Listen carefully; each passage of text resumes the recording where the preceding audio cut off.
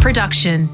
Gregg Braden is a scientist, international educator, and renowned as a pioneer in the emerging paradigm based in social policy and human potential.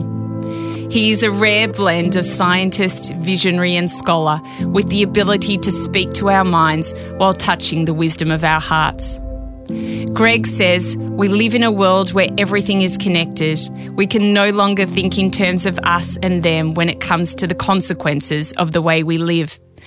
In this heartwarming conversation, Gregg and I discuss the dark days of his childhood, the secret wisdom of the Indigenous cultures, and how the words we think and speak can actually change the way the neurons in our brains and hearts connect. The new discoveries in neuroscience are telling us that the words we use not only determine how we think, but the words determine what we are even capable of thinking about, what we are even capable of conceiving. And the reason is because the words influence the way neurons wire and fire together.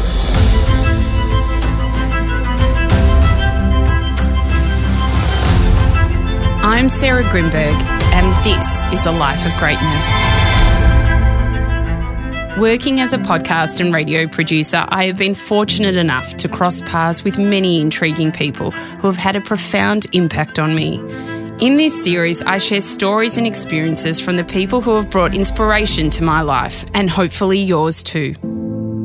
Gregg Braden is a 5-time New York Times best-selling author. Some of his books include The Divine Matrix, The Turning Point, and his most recent book, The Wisdom Codes. In this episode, you will learn no matter what your circumstances, we all have the ability to lead a glorious life. In this episode, you will learn the true meaning of resilience, courage, and faith. Gregg, you didn't have an easy childhood, but it led you to where you are now. Can you take us through your younger years growing up? Well, we're going to start with the easy questions first. I don't talk about it a lot, and I'm happy to talk about that. I was born and raised in a very conservative part of the United States of America, right in the center of the country, in a very dysfunctional, alcoholic and abusive family. My father was the abuser.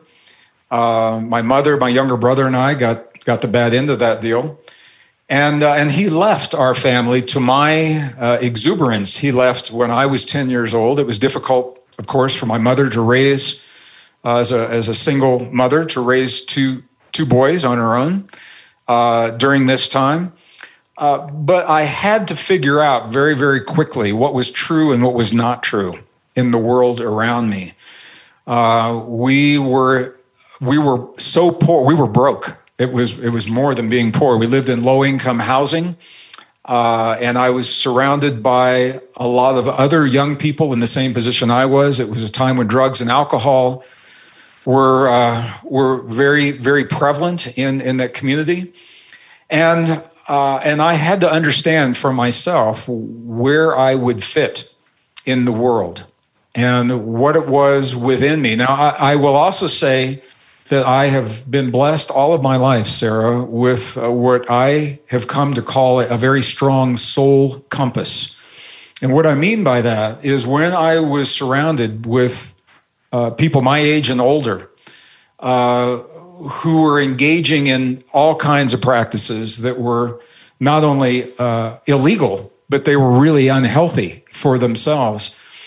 For whatever reason, I was never drawn to indulge in those things. And I didn't know why, but I just knew that it wasn't good for me. And I had an experience. I'll just tell you, I had an experience. I turned to music as a refuge, and I am still a musician today. And I had an experience, 2 experiences in the same year. I went to my first rock concert and saw Jefferson Airplane, Grace Slick, the lead singer. I sat on the front row and I proclaimed my love for Grace Slick, and she completely discounted me. But I had this experience where I looked around a hall and I saw about 30,000 people being moved by what was happening on that stage.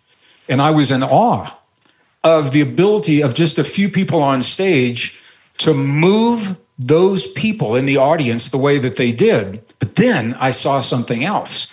When we left the concert, there was an emptiness because people needed some physical medium to recreate the experience. They needed to have, at that time, they were vinyl records or 8-track tapes. They needed to have that record to recreate the experience. The same year, I saw one man speak in a theater. It was a stadium, 70,000 people. His name was Billy Graham. He was a religious evangelical speaker, and I wasn't so much on board with the message. I didn't agree with the message. But here's what happened. I saw 70,000 people being moved by that one man, and when they left, they didn't need a recording of what had just happened because his words changed something within them about the way they felt and about their relationship to themselves and their families and the world, and it stayed with them. And it made such a powerful impact on my life. And I said, well, I'm either going to be a musician or I'm going to be a communicator of some kind. So I tried the musician thing for a while. And I learned why I do not want to make my living as a touring musician. But I love music, and I'm a singer-songwriter. But the ability to find the words that touch people's soul in such a deep way that it helps open a new understanding and a new relationship between them and their own bodies, or between them and the person they share their life with, or between them and God, or between them and the earth, between them and the cosmos. That ability spoke to me deeply, and my soul compass said, I think this is the direction that I would like to go. I chose the path of science. I am a degreed scientist. I'm an earth scientist with a strong background in life science. And I chose that path because for me, science was a neutral language. It did not carry the baggage that the religious language might carry or some of the other traditional language might carry, and because it was based in fact. And I made a promise to myself that whatever I would share, it would be truthful, honest, and factual. Because the question is, how can we possibly deal with the world that we find at our doorstep if we're not honest with ourselves about that world? If we cannot be truthful, honest, and factual when it comes to us, who we are, and our relationship to ourselves and the world, how can we possibly solve the problems? So that's a long answer to a short question, but it lays a foundation that we can tie into of my relationship with science and why I made some of the choices that I made. You have your fabulous book out called The Wisdom Codes, and it talks a lot about why words are so powerful. But before we get into that, I want to ask you, you've always had a really big fascination with Indigenous cultures and traveling to these sacred places. Can you take us through where that began? I will share something with you I rarely share because we are having this conversation right now. When I found myself working in the corporations as a scientist, as an engineer, as a software developer during the Cold War years, for example. And, the Cold War years, some of our listeners weren't even born yet when that war was happening. And it was one of the most frightening times in the history of modern civilization when the two superpowers at that time, the United States and the former Soviet Union, they had thousands of nuclear weapons trained on the large cities in each nation. With their finger on the button, we lived under the threat of nuclear annihilation for about 40 years. It was a horribly frightening time. And when I found myself in that industry, I was developing software for Launchpad for missiles. It was my job by day. And by night, I always had a sense, Sarah, that if we know where to look into the past, and if we know how to look into the past, those who have come before us left for us a way of knowing that would prevent the kind of wars and the suffering that we were living in the 20th century, and that we had lived World War I, World War II, the Cold War. If we could find that, and my sense was that that knowledge, that wisdom resided in the indigenous wisdom of the world. And it led me on a journey. My very first journey was into Egypt, on the temples of Egypt. And what I found on the temple walls led me into the indigenous communities of the Andes Mountains of Peru. Peru led me into the highlands of central China and Tibet, almost 18,000 feet above sea level. And the knowledge that the monks and the nuns were living in those monasteries and what they understood about our past. So my journey has been to understand myself in the presence of this vast wisdom of human experience and find the place, the nexus, where this comes together with the best science of the modern world. And I believe this is where we are right now, Sarah. We are living this evolutionary period, unlike anything we've ever seen in 5,000 years of recorded human history, when the unsustainable ways of thinking and living are breaking down faster than we can record them. And there must be something in place that does, in fact, replace those unsustainable ways of thinking and living. And my belief is that if we can base that new thinking upon the wisdom of 5,000 years of human experience, as well as the best science of the modern world, if we can find the values that we cherish as a civilization and as a species and bring those values front and center so that all of the social policies and all of the laws and the new world that's emerging revolves around our most cherished values, we can't go wrong. You know, I don't know what the world a year from now will look like. No one can, because it's changing so quickly. We cannot know that with certainty. What we can know with certainty is if we choose these most cherished values, and if we make them the foundation of every choice, of every law, of every policy, then we cannot go wrong. So these are the values, the fundamental values of freedom, for example. Freedom has to be one of those values, of community. We are communal beings. We are not made to be isolated and separated. We need the freedom to have community. Imagination, of helping our young people to wean themselves from the moving lights and the flashing dots of electronic devices, to awaken their own creativity and their own imagination that in so many instances has now been stifled by the repetitive and the monotony of technology.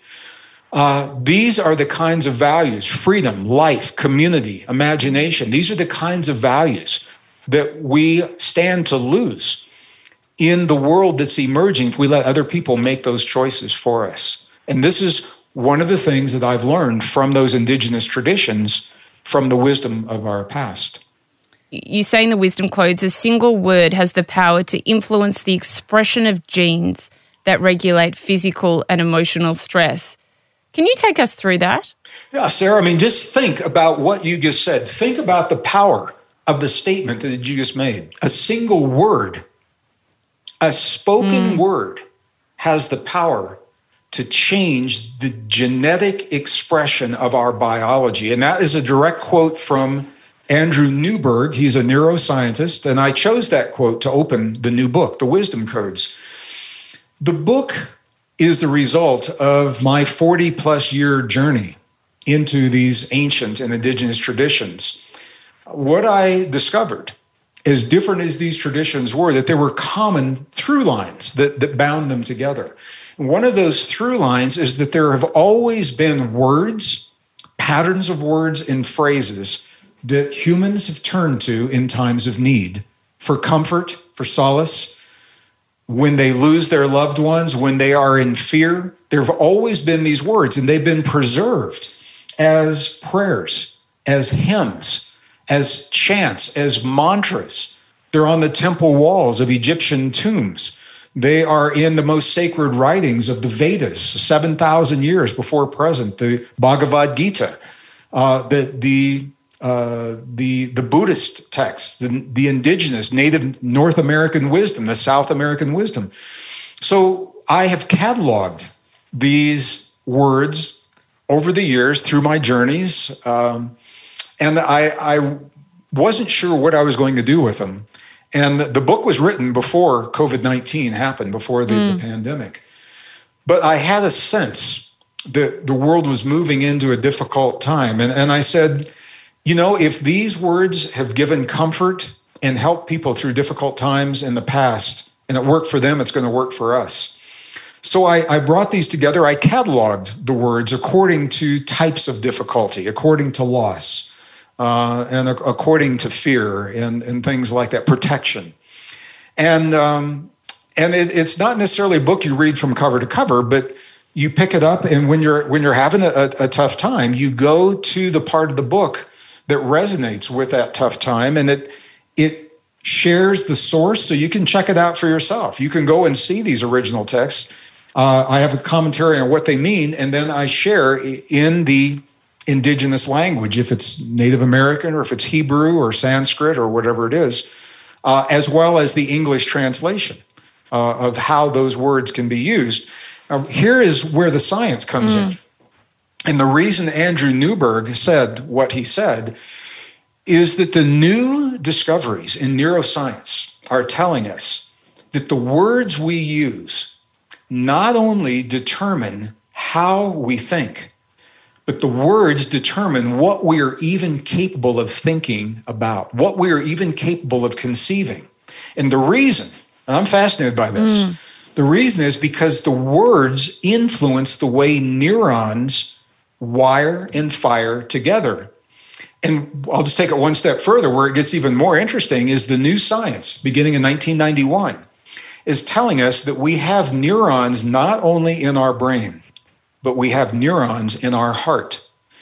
And that our heart has a neural network of about 40,000 specialized cells that think, feel, remember, and experience independently of the cranial brain. So when we hurt and when we are suffering and we try to address that solely through changing our thoughts, it may help, but we all know that there's something missing. It often is incomplete. And if we sense that incompleteness, it's because we have only addressed the hurt and the suffering in our brain. What about the neural network in our heart? This is where the indigenous wisdom comes in, because they have always told us that the heart it's called the seat of the soul. A dear friend of mine, Gary Zukav, wrote a book called The Seat of the Soul, and he spoke of this beautifully. Yeah. I did an experiment, Sarah, a few years ago when I was traveling through these indigenous traditions. In every culture I went to, I would ask them the question. I'd say, show me, where are you right now? And I'm hoping everyone that is listening can also see, but if you can't, I'll explain. What they would do was they would take an open palm and they'd put it right over their heart. They'd say, I'm here. They didn't say, I'm here, and touch their head or their arms or their back. It's almost universally, intuitively, we say, I'm here, because we sense that this, our heart, is the core of our being, the seat of our soul. And in the indigenous tradition, this is so beautiful. One of the mysteries in the scientific world is the human heart. It's the first organ that we develop in our bodies in the womb of our mother. And there's an instant in time, Sarah, where the heart is simply a mass of cells, motionless, static, and then something happens and the heart takes its first beat. And the mystery has been, what just happened in that moment? Now, scientists will talk about ion potentials traveling across cell membranes and things like that. But the indigenous people, they have a different experience, a different explanation. Yeah. They say the moment that we take that first beat in our heart, it's the moment that the soul enters our body.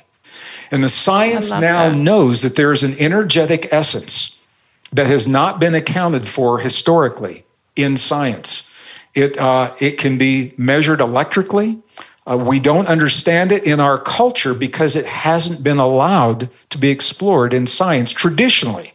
Certainly, there are scientists that are doing this, but you won't read this stuff in the classrooms and the textbooks of traditional universities. On the one hand, on the other hand, it goes right to the core of who we are and our existence. So the book, The Wisdom Codes, it's a long answer to a short question, but the book, The Wisdom Codes, is a collection of the words, prayers, chants, hymns, mantras that have helped our human family in the past. And the science now tells us why these words can be so powerfully effective. And once we understand the mechanism, then we know more about what to do, and the things that work will work even better, and the things that don't work, we don't have to put our energy into any longer. In the Wisdom Codes, you talk about the Lord's Prayer, which is an ancient code used in the Christian tradition. And the short version goes, "Our Father who art in heaven, hallowed be thy name. Thy kingdom come, thy will be done, on earth as it is in heaven." What is so powerful about that prayer? You know, and I actually caught some flack. I had some pushback for having the Lord's Prayer because there were people that felt that I was focusing on one particular tradition, and I was not. So there is an emerging philosophy in the scientific community that consciousness informs itself through its creations. So what that means is that the things that we make, art, music, the books we write, the sculpture, the films that we create in Hollywood, for example, they are more than diversions, they're more than entertainment, that they are us asking ourselves to remember something about ourselves. That is a very, very powerful philosophy because it suggests that there is this interaction between the field that connects all things and us as conscious entities. Okay, so I know it's a deep concept, and we'll think about that a lot. Following that concept, the science now suggests that all of the technology in our outer world mimics something that we already do within our bodies, that we are surrounding ourselves with a complex technological world because we long to remember who we are, and the science, the technology in our computers, in our mobile phones, our radar, our lasers, everything that we're building, it mimics something that we already do in our cells, except we do it even better. Perfect example is vaccines. Vaccines actually mimic what we are designed to do within our cells, and they try to accelerate and enhance the process, but they're mimicking what we already are. So from this perspective, all right, every computer that has ever been built, no matter how big, when I was in the industry, they took up entire rooms. And now they will fit on the head of a pencil eraser. Every computer, no matter how big or how small, is programmed in a way that only involves 3 steps, 3 sections of code. It's the introduction, it is the function statements, and it's the completion or the closure. The reason I'm saying this is because the Lord's Prayer is one of the most ancient templates that mimics those 3 steps when we communicate with the field of information that connects all things. The Lord's Prayer is a universal template. And once you understand that template, you will see it in other prayers more recently. So in the Lord's Prayer, there is our Father, and I offered a translation that was based upon a more accepted translation.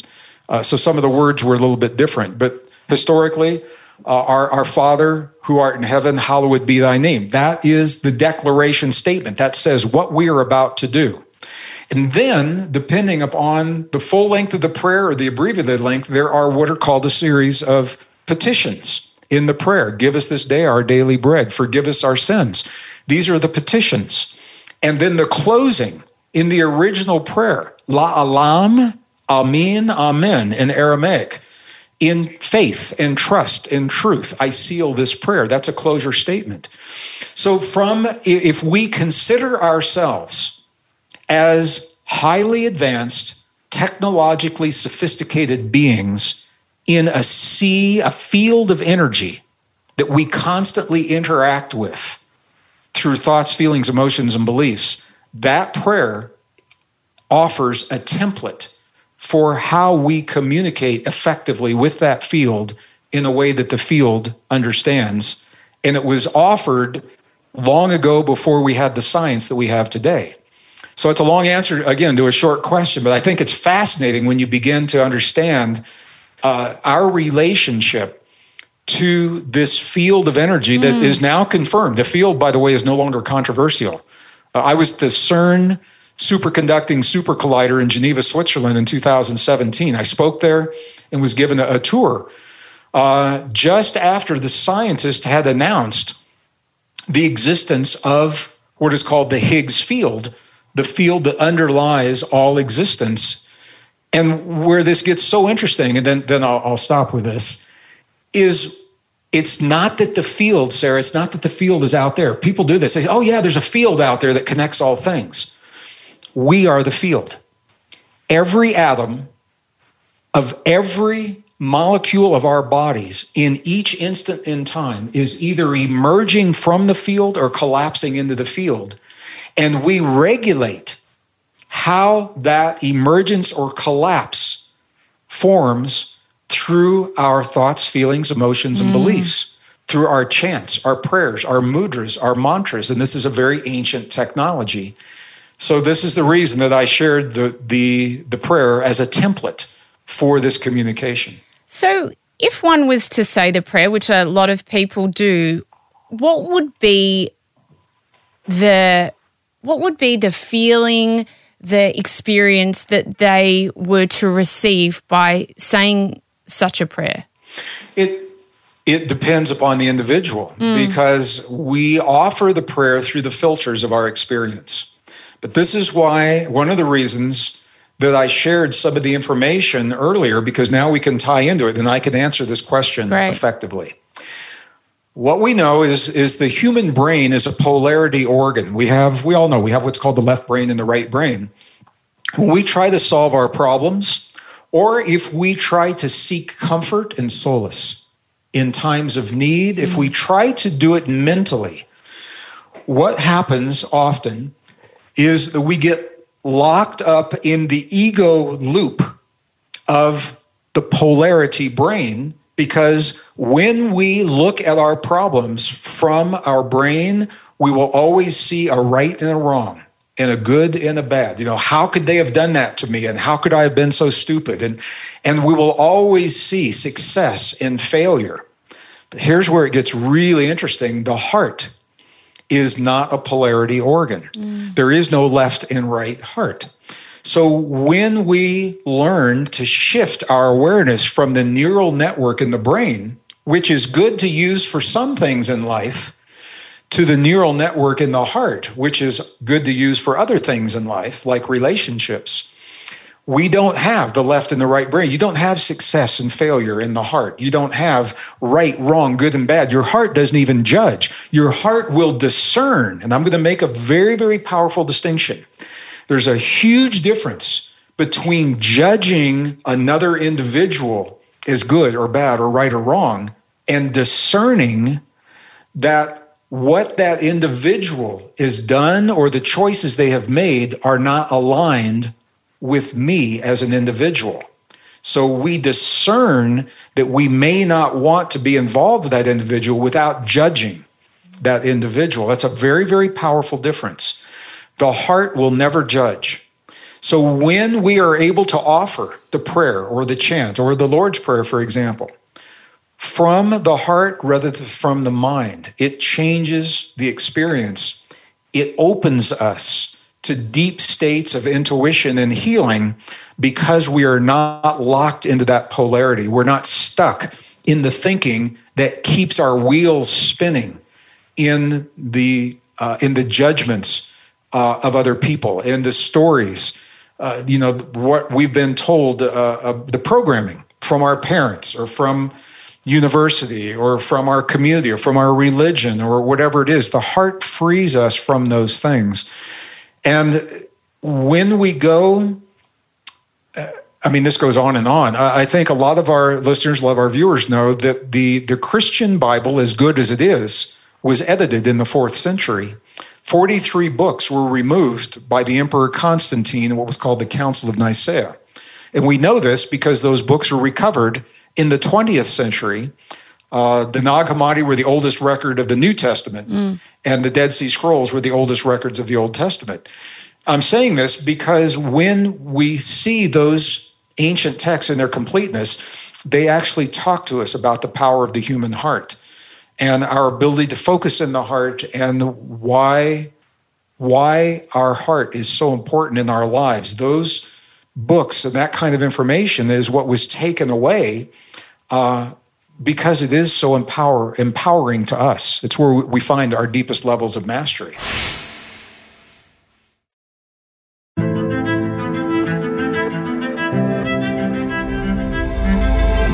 Gregg, what's been your most mystical experience with these hymns, chants, mantras, prayers? The most mystical, wow.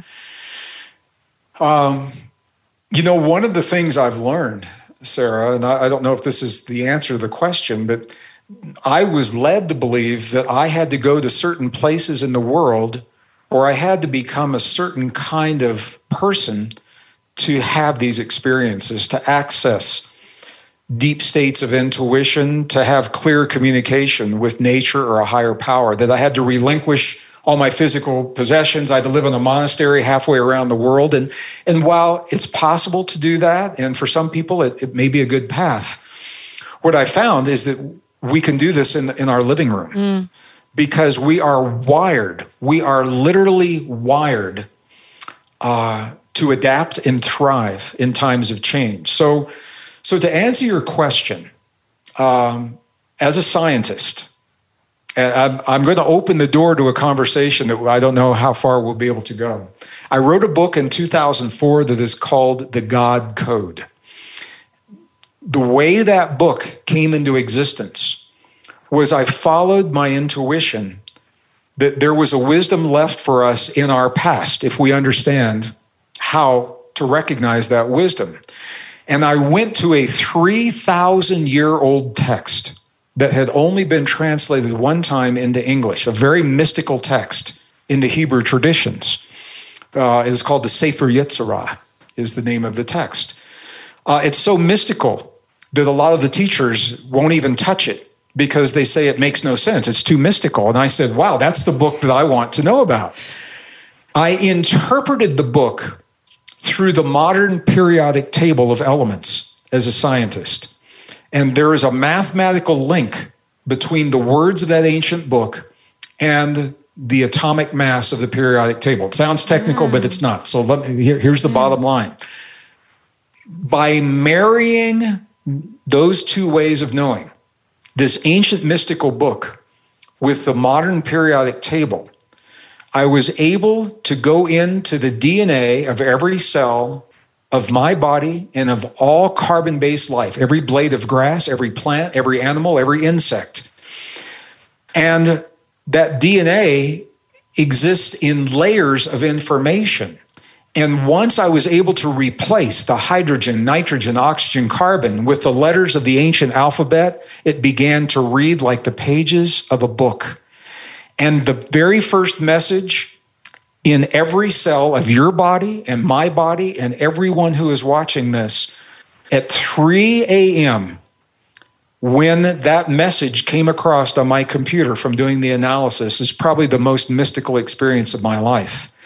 Because what the algorithm revealed to me was that within my body, the 50 trillion or so cells of my body, there is a message. And the message begins with the words, God, eternal, within the body. When you translate the DNA through the mathematics into the ancient languages, it works in Arabic, it works in Hebrew, it works in Sanskrit. It's a universal language. And what it says to me as a scientist, I don't know how that message got there, but all I do know is when I followed the instructions in the 3,000-year-old text, something was revealed that told me I am more than a random accumulation of mutations and molecules, God eternal within the body. And it led me on a journey, Sarah. You know, when an artist creates something they're proud of, the last thing they do is they sign their creation on every sculpture, on every piece of art, even the electronic technology and the computers that are bringing us together right now. Every component has a signature from whoever it is, an identifier that made that. And it makes sense to me that if we are more than just random mutations, if there is some kind of intelligence that underlies our existence, who or whatever underlies that would have left a signature. And that signature wouldn't be in a book that could be destroyed in fire or a temple wall that could crumble over time. The book would be in the creation, or the signature would be in the creation itself. As long as the creation lasts and lives and exists, that signature is there. And you asked the question, and I'm answering you honestly. This was probably one of the most mystical experiences, and it happened in my living room. One of the most mystical experiences was when the computer algorithms revealed the message in the DNA, the first layer of the DNA of my body. And then I applied it to all other life. And we all share that common message. If we ever want to look to see a unifying factor that brings us all together, regardless of our beliefs or our heritage or our culture, God eternal within the body lives within every one of us. And I think that is a message worth revealing. What is your favorite prayer? We were given different prayers for different situations. Now, having said that, my home for over 30 years now has been in the high desert of northern New Mexico in the United States. It's a large state with a large Native American population, and the Navajo tradition is a big part of that. And in Navajo, there is a prayer that is called the beauty prayer. Beauty has always played a powerful role in my life. When I left the corporations, I had to make a choice. I said, am I going to live in the convenience of a big city where life is easy, where I've always lived? Or do I want to wake up every morning surrounded by beauty in a way that maybe it's not so easy to live? So we live now an hour from the nearest grocery store and a mile from the nearest neighbor. Very cold winters. It's not easy, but I'm surrounded by beauty. And for me, it's worth the trade. So in the Navajo traditions, beauty is a force of nature. It is actually considered the fifth force. Physicists tell us there are four fundamental forces. There's the magnetic force, electromagnetism, gravity, and the strong and the weak nuclear forces. In the indigenous traditions, they say yes, and there's a fifth force that is beauty. And it's more than an emotional aesthetic. Beauty is actually, it is a fundamental essence in the world we live in. So they offer a very lengthy prayer for beauty that is also condensed into three brief phrases that I say to myself probably once a day, if not more. The beauty that I live with, the beauty I live by, the beauty upon which I base my life. What this means, the beauty I live with, it means the beauty already exists. I don't have to create it. My job is to seek it out in all things. The beauty that I live by is an invitation to allow that beauty to be present in my life, in all experiences. The beauty upon which I base my life is the invitation to see the world, to choose, to see the beauty in all things, from the most frightening and the darkest to the greatest light, to see that and to allow that to be a foundation in my life.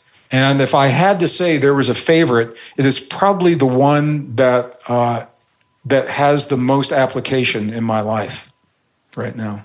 What is the best advice that you've ever been given?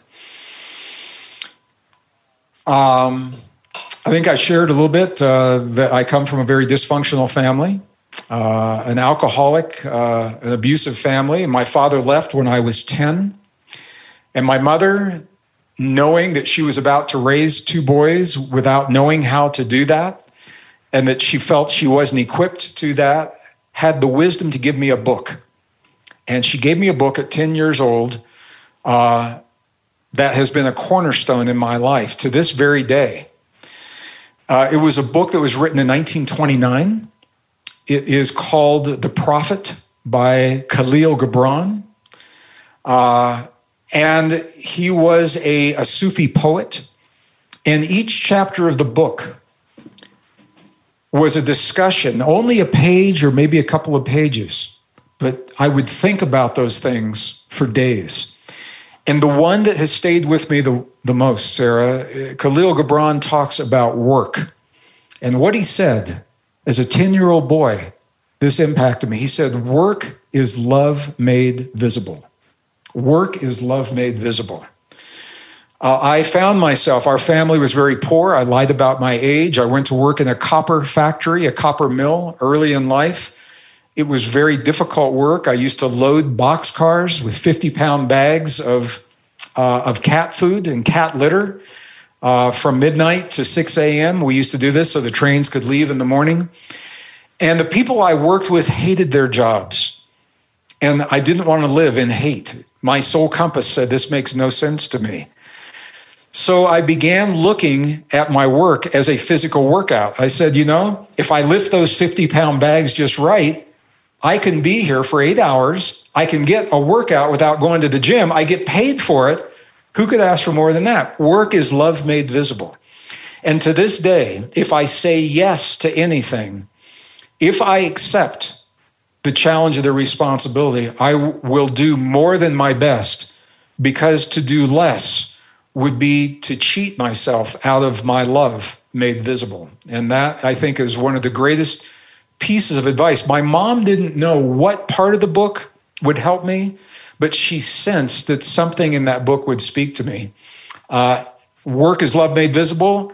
It's on every email that I send out. If you get an email from me, it's at the bottom of my email. It's on my wall in my studio. It's on my wall in my office. And I say it to myself many, many times a day. It's my mantra. That's absolutely beautiful. What is a life of greatness to you? Early in my life, I had an experience in nature where I went deep within myself. And I said, if I leave this world today, if I die today and I could never come back, and I look back on everything I've accomplished, would I feel complete with my life? And the answer was a screaming no. It was the most horrible thing I could think of would be to leave this world and not have accomplished whatever it is that I could contribute to the world. And so my next question was, what would it take to say yes? What would I have to change in my life to feel that completeness? And that is the guide stone for every choice that I make, every invitation that I get to write a book, to do a film, to do an interview with Sarah, whatever it is. I compare it to that guide stone and I say, will this help me? Will this bring me closer to my yes? And for me, it's about honoring the sense. What is it that I can offer, that I can share, that I can contribute, that I can give to make this world a better place? And to the degree that I'm able to accomplish that, that is what drives me in life. Gregg, thank you for always learning and pushing yourself to find out more about why we are here and what can make us have the best lives possible. We are so very grateful for you. Thank you, Sarah, for your trust, for sharing me with your community. And we've never worked together before, but I look forward to our next. I look forward to doing this again. Yes. Thank you. If you've enjoyed this episode, then I'd love you to join my community on Instagram at Sarah Grimberg, where we post videos and behind-the-scenes footage of each recording. You can also join my private Facebook group, Live Life Greatly. where we discuss the content in this episode and many more, as well as give advice and tips on how to live a life of love and meaning. To purchase my ebook, Finding Greatness, head to sarahgrimberg.com. And if you love what you heard, then we'd love you to hit subscribe on Apple Podcasts or your favourite podcast app and leave a 5-star review. It will help us share this wisdom with others. A Life of Greatness's executive producer is me, Sarah Grimberg. Audio producers Matt Curry and Nicola Sitch. Special thanks to Grant Tothill for bringing this dream to life. For more episodes, search A Life of Greatness podcast, download the new Listener app now, and listen for free. Listener.